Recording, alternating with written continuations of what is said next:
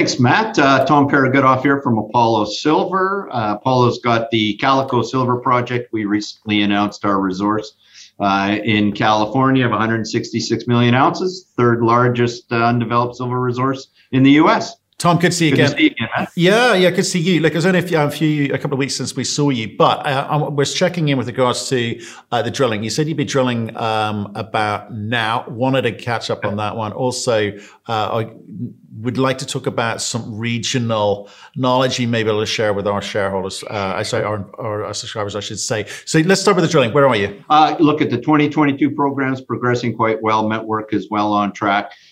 We had wanted to get the drills turning in early March. We were delayed, but I can tell you that the mods to the drill are completed. We drilled a test hole over the last few days, and there'll be an announcement around the commencement of that drill program here any day now. So I think we're on track. On track, on schedule. Great, love it.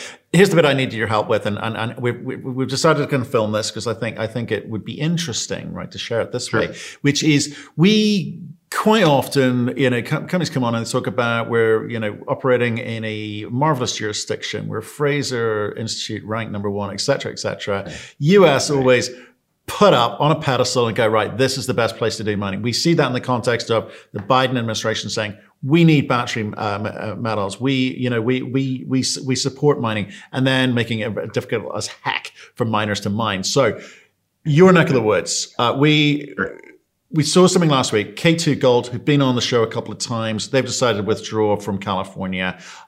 You're in California. Yeah. Does it affect you? Does their thinking affect you? Look, I think the first thing that's important to understand is to look at California as a single entity is a bit of a simplification and really a gross oversimplification of what is a more nuanced sort of jurisdiction. They've had their challenges. Inyo County and where they've been operating, and San Bernardino County where we're operating are completely different when it comes to their approach to resource development and the way they view the economic development of their individual states. I could point to the fact that Inyo is over half of that county is covered by the Death Valley National Park.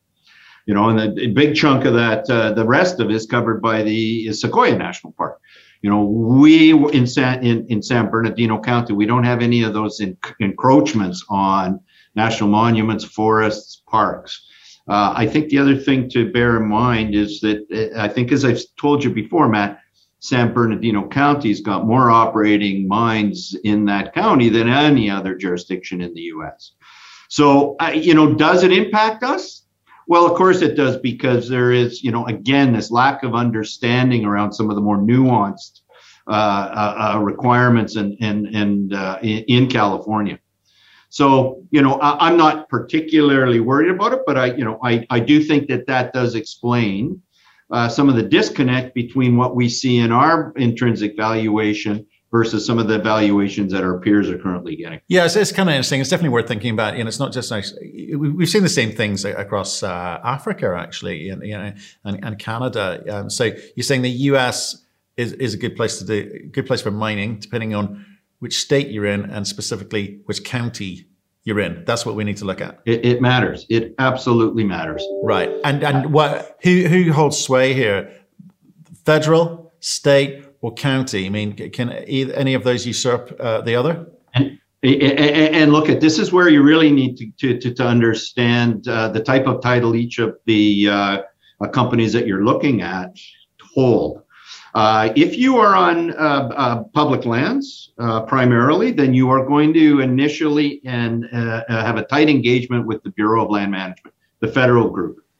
Okay, we're on private land, so our resources are all contained within private lands. I'm the landowner. So what that means is my engagement is primarily driven at the county level. So I initially have got a group that's very supportive of resource development. And, I can say that the time they've taken to turn around their permits for our drill program this year, really indicative of the kind of support that we get. Now, moving forward, Of course, we will then be dealing more at a state and to a certain extent a federal level as we start dealing with some of those wildlife type permits and water type permits. But initially, for the next 12 months, our focus will be on engagement with the county. Okay, and when you throw BLM into all of this, I mean, how does that layer over all of the above? Well, look at the BLM land will, the BLM as a whole will sit on top of the county when it comes to getting some of those final master permits to mine.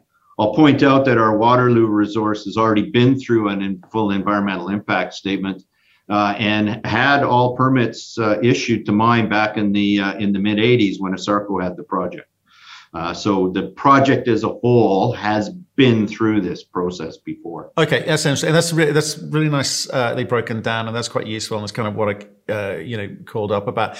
Let's talk about Arizona. Yep. Same situation? Yep. No, look at different situation. Go back to the Fraser Institute, and you can see that as far as the Fraser Institute is concerned, obviously Arizona is a very attractive destination, and we're looking forward to getting operating down there. We have recently finalized our work program.